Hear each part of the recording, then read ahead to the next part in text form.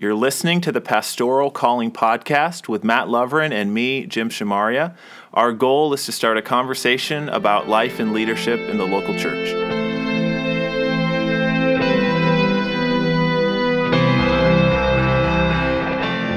All right, well, welcome back to the Pastoral Calling Podcast. I'm Jim. And I'm Matt.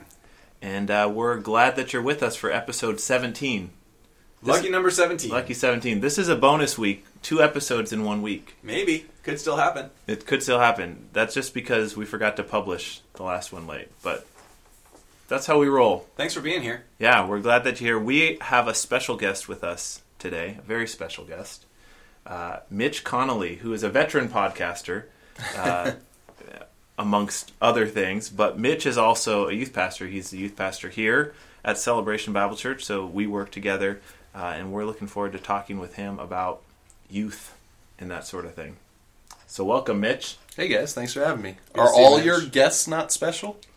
Name 3 guests who aren't special. Jared Coos. Okay, I'm down with that. Mitch and Jared are friends. Gary Hansen wasn't that special. Joe Johnson was an intern. Joe Johnson, definitely not I special. really hope this makes it into the podcast. Oh, it will. Good. But we are back here at in my office again. That worked so well last time. We're here once again, and we got some sun shining in the windows.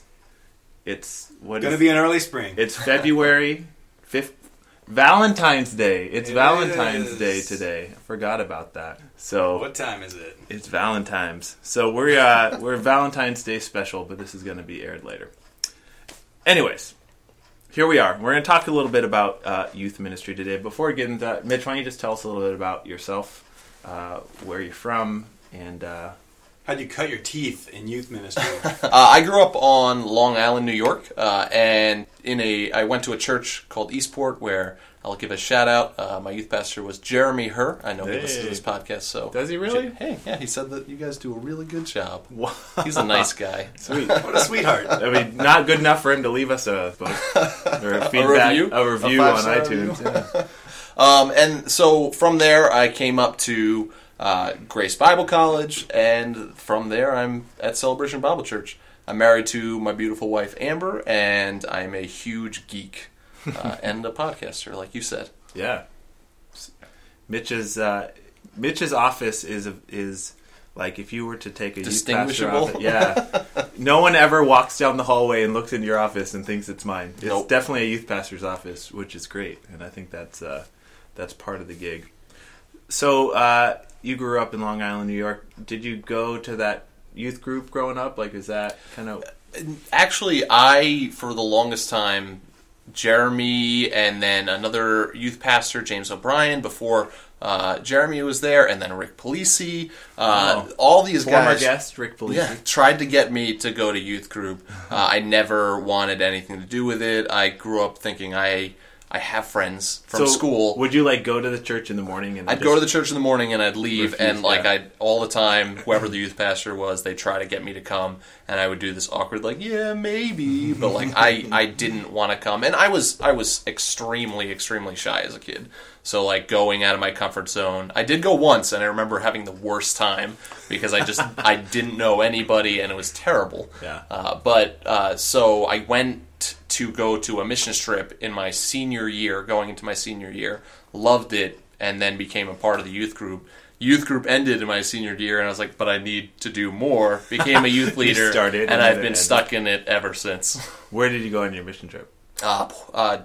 Brazil. I went to Brazil. Really? Yep. I didn't know you went to Brazil. Yep.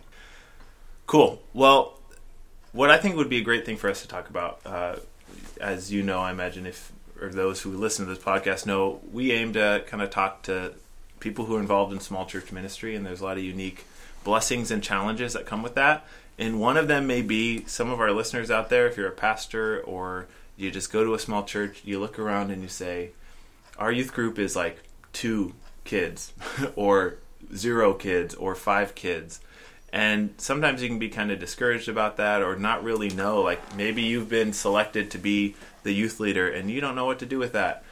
I think for you, Mitch, when you came here to Celebration, that was us, right? We had, 3? When Not even I that. started off, it was 3. coming in. And then when I actually got brought in as the intern, with the hopes to make it into a full-time position. Get the call up from the minors. Exactly.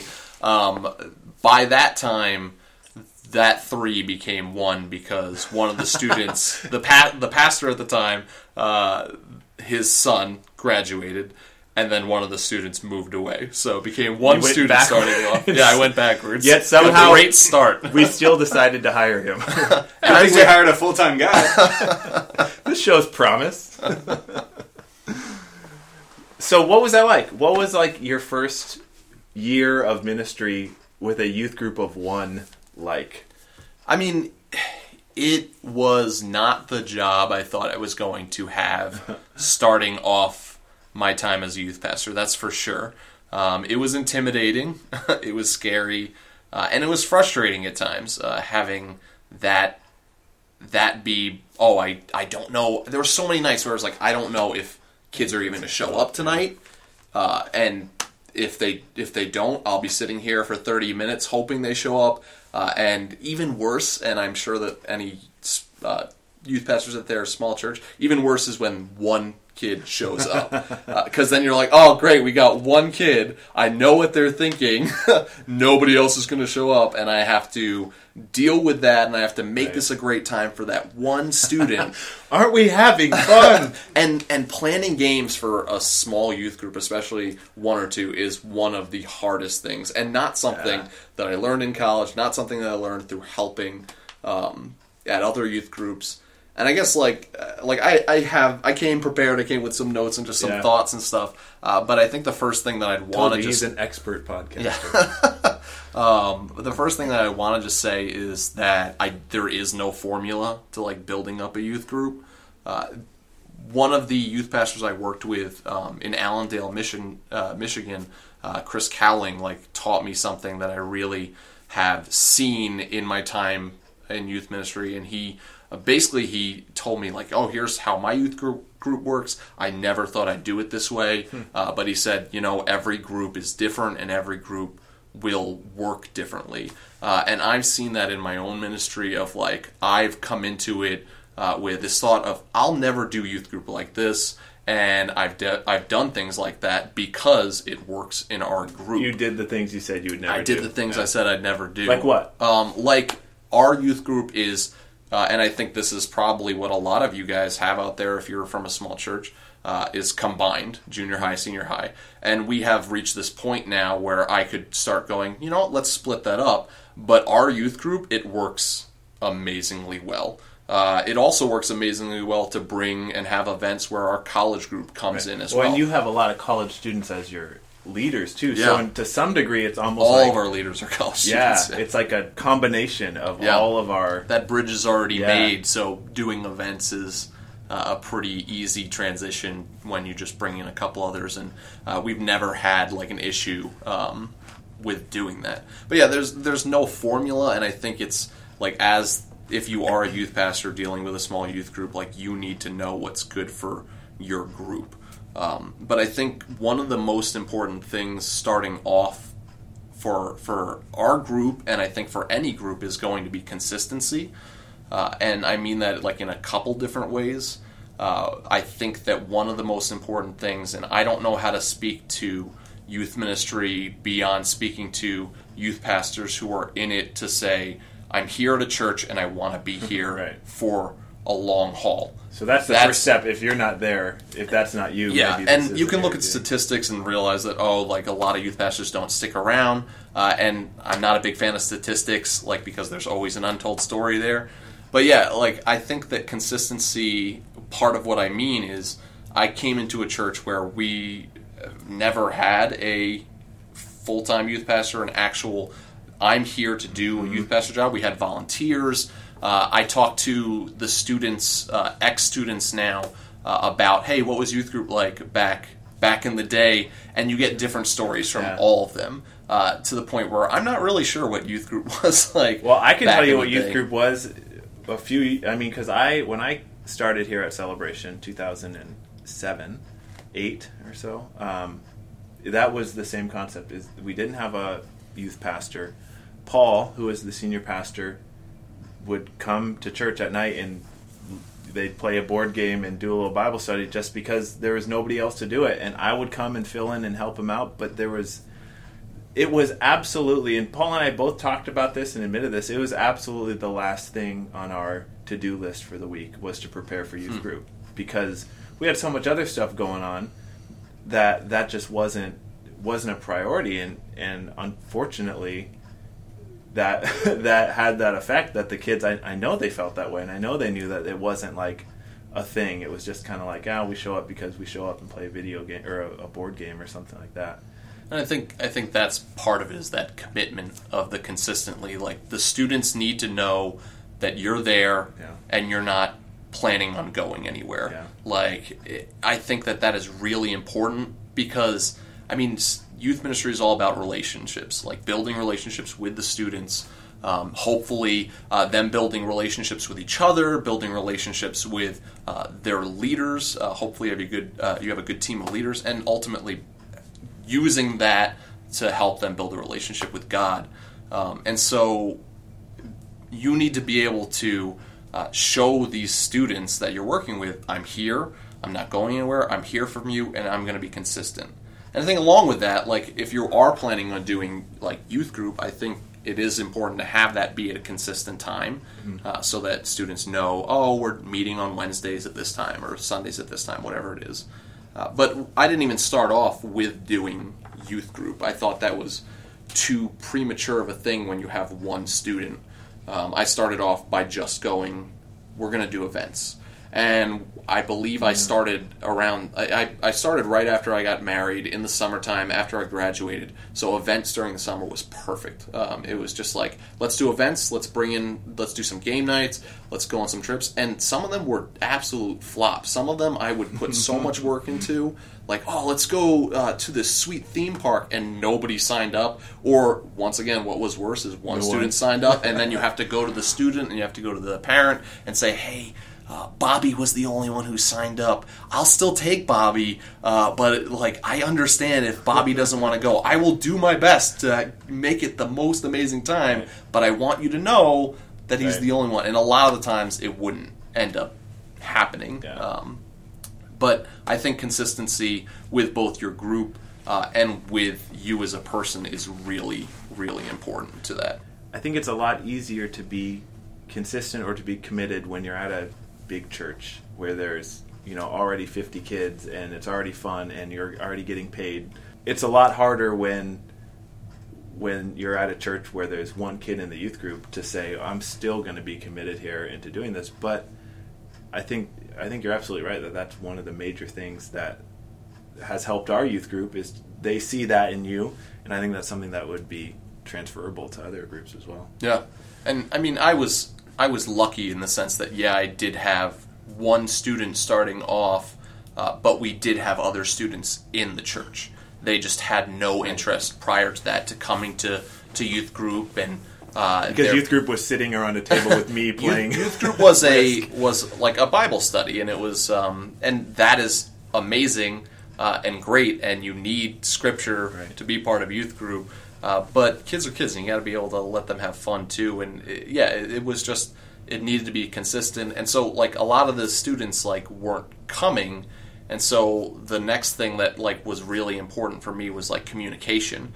And like, there's a lot to that. I had to personally go. I wanted to get to know the parents. I wanted to get to know the families. I wanted to get to know the students. And I hate small talk, so it was hard for me. I really am not a small talk kind of guy. I just want to know somebody, be able to talk to them on a deeper level. I'm from New York. Yeah. I don't do small talk. That's exactly what I sound like. It was hard for me, but that's the job, and that's what I had to do. And I knew if I didn't do that it was not going to succeed. Right. So I constantly trying to talk to students, trying to talk to parents, like trying to get them involved. Hold a parents meeting, ask them what they're looking for in a youth ministry and what their thoughts are. Some of them are going to share some great ideas, some of them are going to share some awful ideas, but just be encouraging to all their ideas and listen to them. But that helps to establish your reputation as somebody who exactly is interested in being a part of their kids' lives Yeah. and being a positive influence. Parents are possibly tied for first with the number one struggle for me in youth ministry. However, like, even though that is the case, you need to realize that if you don't have the parents on your side, the kid's not going to be able to come. Maybe at a certain age, but if you're not, like, if it's a middle schooler, that middle schooler is not going to be coming if their parent does not want them coming. And most high schoolers, too, that's going to be the same exact case. So you need to be able to be friendly with the parents and build relationships with them. I think also just working with consistency, making a calendar, and making that a regular thing and handing that out, making announcements in church. I'm really blessed to be part of a church that I've always felt support from the board and from you, Jim, and from the church in general. I think we are blessed to have a church that has always been pretty open to change and to and really, really excited when stuff with youth happens. So make announcements from church, and if you're, I think it's good for you to do it and be excited about it. You don't want somebody doing the announcements. So there's a youth event on Sunday. That's not exciting. Like, you need to get up there, and even if it's not you, just be excited so that, excitement will spread, and that's part of that. Hey, Celebration, how you doing out there? From New York. You are a hype man in some aspects of being a youth pastor. You need to be able to get them excited. And like the same thing, I had like a couple students starting off, one in particular that was such a like downer all the time, be like, "Oh, are you coming to this event? It's going to be sweet. It's going to be awesome." And the answer was always, "Yeah, we'll see. I don't know." And it was so frustrating. But that student would always be at every single event.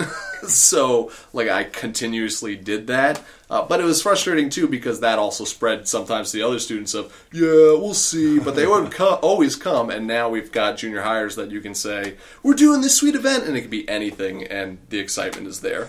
So excitement spreads, and lack of excitement will also spread. So you need to be able to have that good attitude and to be able to build that excitement. And I mean, if this is something that you're doing, I hope that you do have an excitement for your ministry. So let the students and the parents both see that. You said a minute ago that the parents are tied for number one challenge. What else is tied for number one? My answer to that would be complacency. And I think that part of that is cultural. Coming from New York, I grew up in a youth group and a culture where people are very confrontational there, which is good to some degree and bad to some degree. So, like in New York, if you're dealing with a student and they are not a Christian, and they've been going to church their whole life, but they're not buying into it, most people would very openly just tell you, I don't buy into that. This part of the Bible seems stupid to me. Whatever it is, they'd be very open about it. Whereas coming to Michigan, we've got a church on every corner, right. And a lot of students have grown up in the church, and they know when you're asking in Sunday school, they know that half the time the answer is going to be Jesus, and so that complacency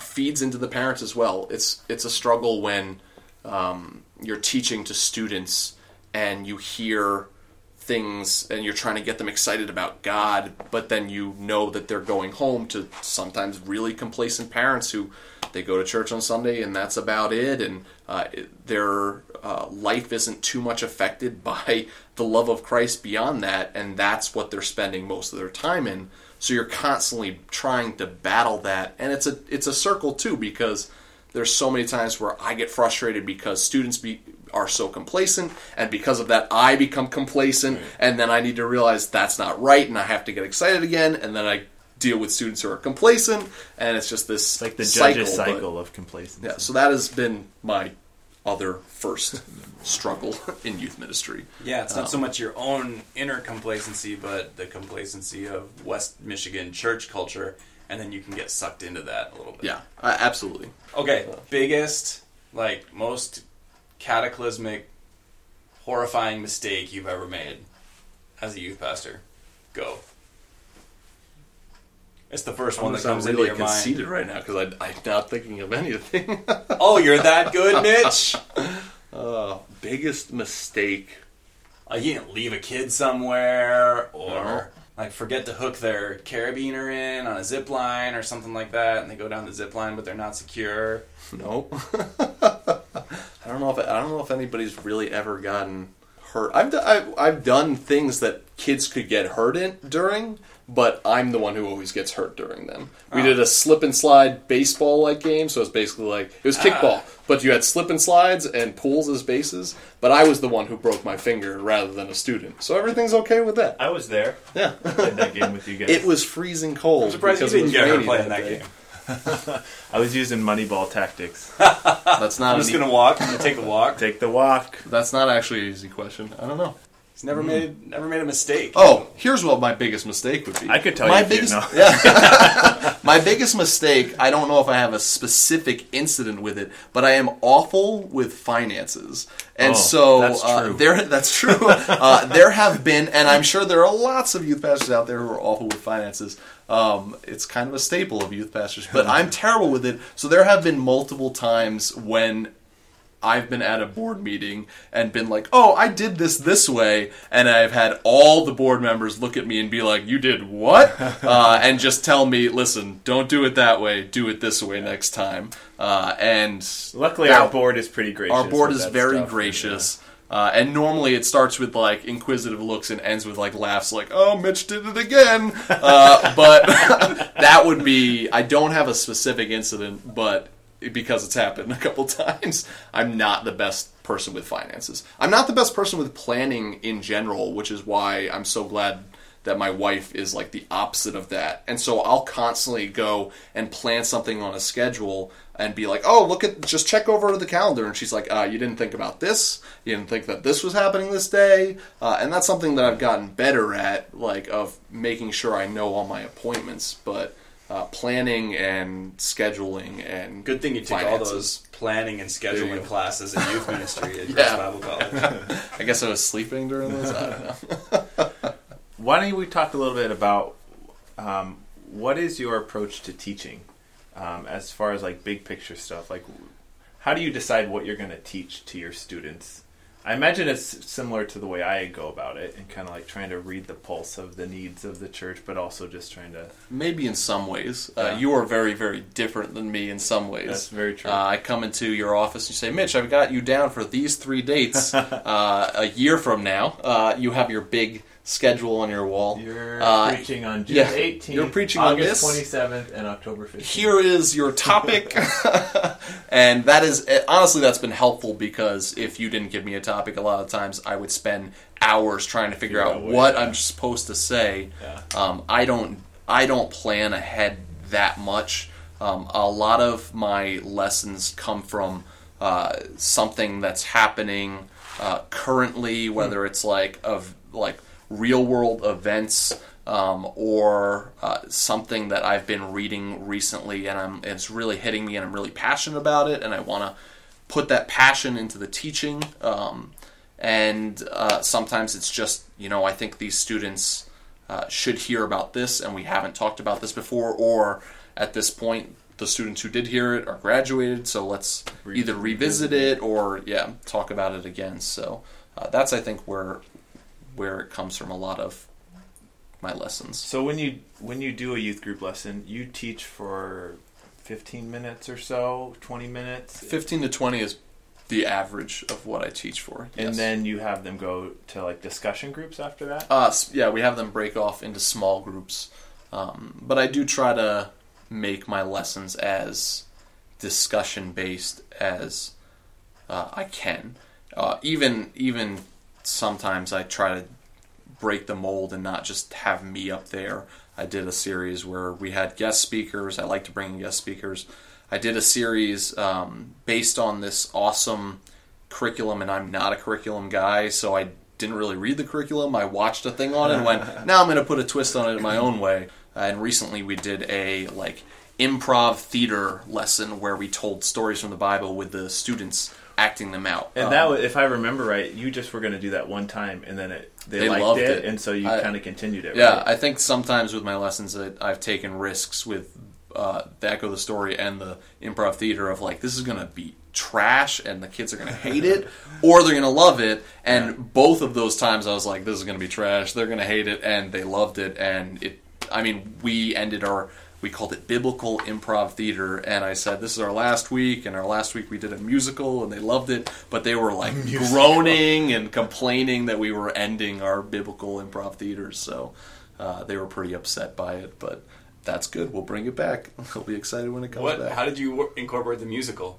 Basically, I looked at these biblical passages and these stories, and I kind of wrote out like songs based on them. I'm not. What? And these exist somewhere? They exist. Did you record them? We recorded some of them, and so one of our students decided they wanted to do the songs. They had never seen them before, part of the improv, and so they would sing to a tune that they made up. The songs. It was so you wrote the lyrics. Yeah, it was the Biblical Improv Theater's presentation of Peter Walk With Me, where Peter walks on water. So if you had to make a general observation of what works with teaching your students, it sounds like they really connect with story. I mean, everybody connects with story, but it sounds like that's something you've had a lot of success with. I think that personally, my personal belief is that story connects with everybody somehow. Yeah. I love Donald Miller and all these other writers who talk about story and the power of story. A lot of games that I'm really interested in, are focused on story, and that's the reason that they're a passion of mine. I'm a huge movie buff. Movies are stories that are being told today. Like that is one of the biggest ways stories are told today. I love story, and for me, I think that's something I'm passionate about, so that's something I'm going to try and bring into my teaching. And that's something that I've seen pay off. Once again, it's like the attitude behind it. If you're not into what you're teaching, if you're not excited about it, I think there's a problem there. And don't be surprised when you look out and Johnny is nodding off in his seat because you're monotoned and obviously part of this is practice of being able to present to anybody.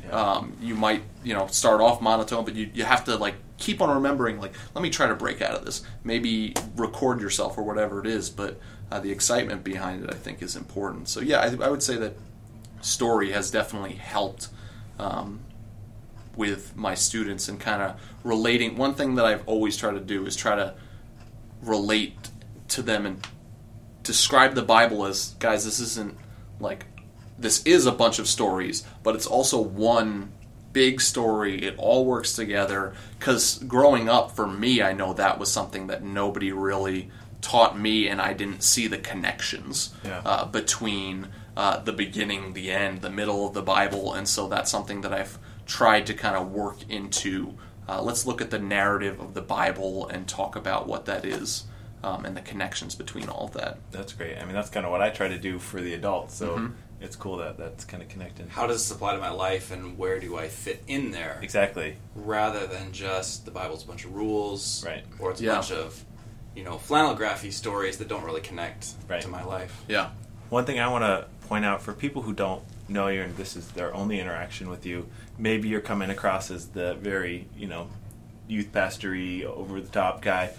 But I would say, and I'm saying this as an encouragement to people out there, that I look at you, you definitely have kind of some of the outgoing stuff, but that's something that I think that you've learned. As you said earlier, you're kind of naturally more of an introverted person, and you're not like that youth pastor that you think of with, whoa, everybody, we're crazy, we're doing all this stuff. But you don't have to be that type of person to be an effective youth pastor. You can be someone who is a little more introverted, someone who is a little more relational based, and like you said, there's no pattern or model for a healthy youth group, there's also no pattern or model for a healthy youth pastor or youth worker. And so if you're out there and you're listening and think, I could never do that, I could never be the goofy, crazy, zany guy who comes up with all these games, maybe that's not necessarily what students are looking for. I think why you're effective is because you are investing in building relationships with these students in the kind of the unseen ways, when you're taking them out to lunch and you're,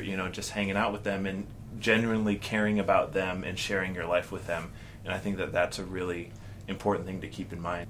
Something I've realized in the past couple of years, I'm for sure an introvert. That's definitely what, I can have a lot of fun and get, excited at youth events, right. But when it comes down to it, when it's 8 o'clock and the parents are picking them up, I can't wait to get home right. and veg and just relax with my wife, maybe watch some TV. I need time to, relax and recharge on your own. Recharge, yeah. Exactly. And I think that's so true. And I think that, as much as I'm an introvert, I think everybody is passionate about something. And I think that as a youth pastor, what you want to do is just make sure that your students know that you're passionate about them. That should be the way that it is. And yeah, you don't need to be that crazy guy, and part of it is important too that you can be fun, you can have a lot of fun with them, you can get crazy, but you need to make sure there's also a level of understanding of you are their leader, and that you are their pastor, so that when things do happen, they know that they can trust you. You're not just their friend. Exactly. And I know that that's been a struggle for a lot of youth pastors. And I've seen that in youth groups that I've helped out in before, that it's ooh, this doesn't seem like a very healthy thing that's going on right now. But I think attitude is really important. I think that, we're talking about small youth groups, and I think that I am the first to say there were times in those first 2 years when it was so frustrating to come and have one student or two student or not know if anybody was going to show up. But it's okay to, when you're at home with your wife or talking with your lead pastor, to vent about it and to be frustrated about it. Why aren't students coming? It's okay to be frustrated. It's normal to be frustrated. But when that one student's there, if you're being frustrated with that one student there, or that two students there or three students, whatever it is, guess what? Your group isn't going to grow, right. Because then that student isn't going to want to come. You need to make that time with whatever the amount of students that God is letting you have input into their life, the best time that you can give them. Okay, you have a small youth group. Every now and then, don't just have regular church a youth group at church. Take them to Steak and Shake or something. That's what we used to do. There's only a couple kids here. Let's go to Steak and Shake. I mentioned Jeremy Herr before. One of his least favorite things that I know I've talked to him about it was when there was a play or something and youth group would be super small and kids would come in and they'd always ask the same question, where is everybody? And he hated that question.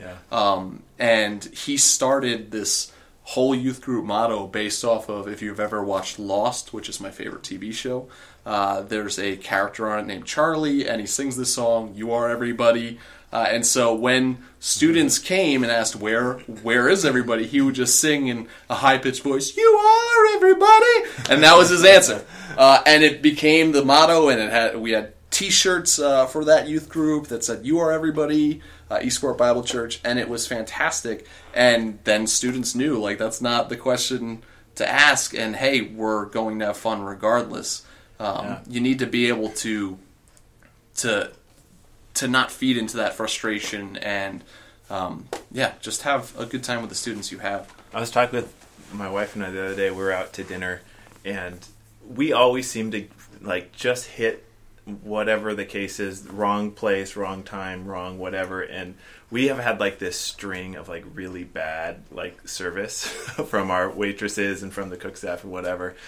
And my wife worked for several years in pretty high-end, 5-star restaurants, one called the 1913 Room here, and then she served at Ruth's Chris Steakhouse for a long time. And so working in those kind of like fine dining places, one of the things that she really learned and took on is, for her, you know, sometimes you get into this rut where, okay, this is just another person and they're just here or whatever. But to have to remind yourself, like, for this person, going out to the 1913 Room is like the one time a year that they're going to spend, you know, 3 digits on a meal. And like, this is like a really, really, really special event for them. This is going to be a memorable thing for them. And so you have to, as their server, treat them as if this is also a really special event for you, even though for you it's just kind of, you're doing it all the time. And I wonder if that's the same kind of concept with youth group, is like, you get there and there's only 3 kids, but to not put on a show, but to remember, like, for them, this is like their thing. And so to really kind of bring that value into that moment, I think is kind of important to do. Yeah. If I could say, like, one last thing too, for any youth pastors out there who are like dealing with small youth groups and frustration, like, I get it and I've been there, but I think I'd also just encourage you, like, not to give up, to realize that it is about building relationships and it is going to take time, and don't just expect things to change right away. Pray for the students that God's given you. If you have a small youth group, it's really going to be easy to just take 30 minutes and pray for one student, because you're not going to be having, I've got 100 students I got to do that for. But like, it will take time. Just don't give up. Keep on going. Keep praying. Keep honoring the students that God has put in your life and just working with them. And I would say to the non-youth pastors out there, and I'm not trying to say that we're the best at this or whatever, but your role is the same as my role, and that is to encourage the youth pastor and to allow them that space to take 3 years to build a youth group, and to not be constantly pressuring and asking, or when people say, how many kids actually come, your answer is they are everybody, or whatever, but to be a support for the youth pastor, I think that's important, and to kind of be doing ministry together as a team rather than the youth and the others. All right, Mitch, one of the things we like to do is ask every guest that comes on the podcast, what's your greatest joy in ministry? What's the greatest struggle? You talked about that a little bit, but what's the biggest, most life-giving thing to you, and what's the biggest drain? I think one of the greatest joys is when those rare and little moments where you realize that the students are listening and they're getting it. When you hear them repeat something from a lesson you did years ago, or like just from, that's like in the story that we read about Jesus washing his disciples' feet. It's like, you were listening. Because a lot of times you're looking at them and you're like, they're not listening to me right now. Yeah. So that's really a huge joy. And when you see students, like I have one student who's just, he's a senior hire, there's no reason for him to do it. But when a junior hire comes in and they're not playing Foursquare with the group, he goes, come over here, come play with us. Like, that is way more powerful than me as a youth pastor or leaders doing it. And that just makes me overjoyed that they're buying into the welcoming, accepting atmosphere that we're building. So that is by far like the biggest joy. Biggest grind?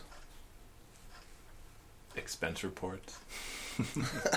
Yeah, dealing with the lead pastor. Anything that has to do with finances, or I did a mission trip to Puerto Rico, and it was a great 2 weeks. But the months ahead of time of trying to get students to come to meetings and parents and this and that, there was no fun. That was part of it. It was all awful, and it was terrible, and I hated it. But it was worth it because of those 2 weeks.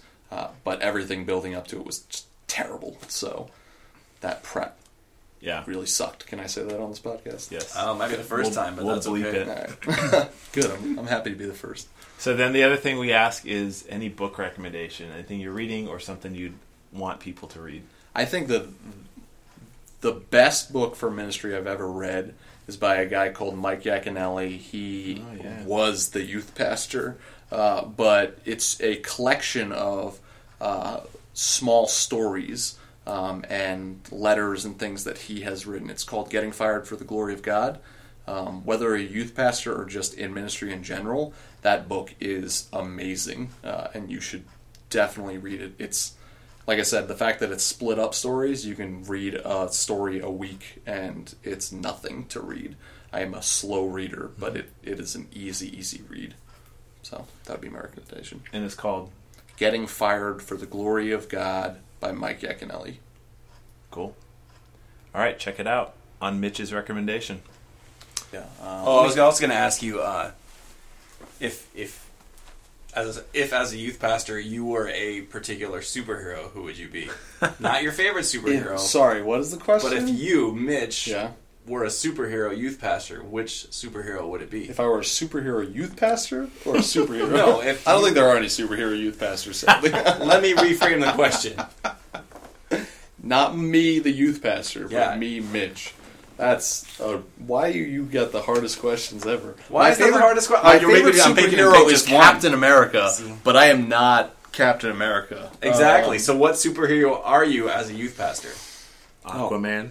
No, get out of here. I don't even know. I don't know anything about this guy. Isn't he the one that wears like the onesie and like swims? Yeah, pretty much. Talks to fish. What superhero? Does he have gills? Am I? He can breathe underwater. So he has gills. Maybe. I think that I would have to say that I'm Spider-Man. Spider-Man is the geeky superhero. He's the geeky guy, the nerd, the guy that becomes at night and just puts on a mask. He becomes Spider-Man. I fit into, because I'm looking at Peter Parker and going, I'm kind of like that. There's a lot of people on your shirt that I've never even seen in my life before. Like, who's that guy? Captain Britain. Oh. You like him, Jim? I like him. I'm kind of a captain, kind of an Anglophile. What's his name? I don't know. Probably like Reese or something. Miles. Yeah, Nigel. That's right. That's probably it. Thanks so much for being here, Mitch. Thank you guys for having me. Thanks. You've been listening to the Pastoral Calling Podcast with Jim Shamaria and me, Matt Lovren. Join us every 2 weeks as we start a new conversation about life and leadership in the local church. If you like us, make sure you follow us on SoundCloud or on iTunes, and also tell all your friends so they can join the conversation.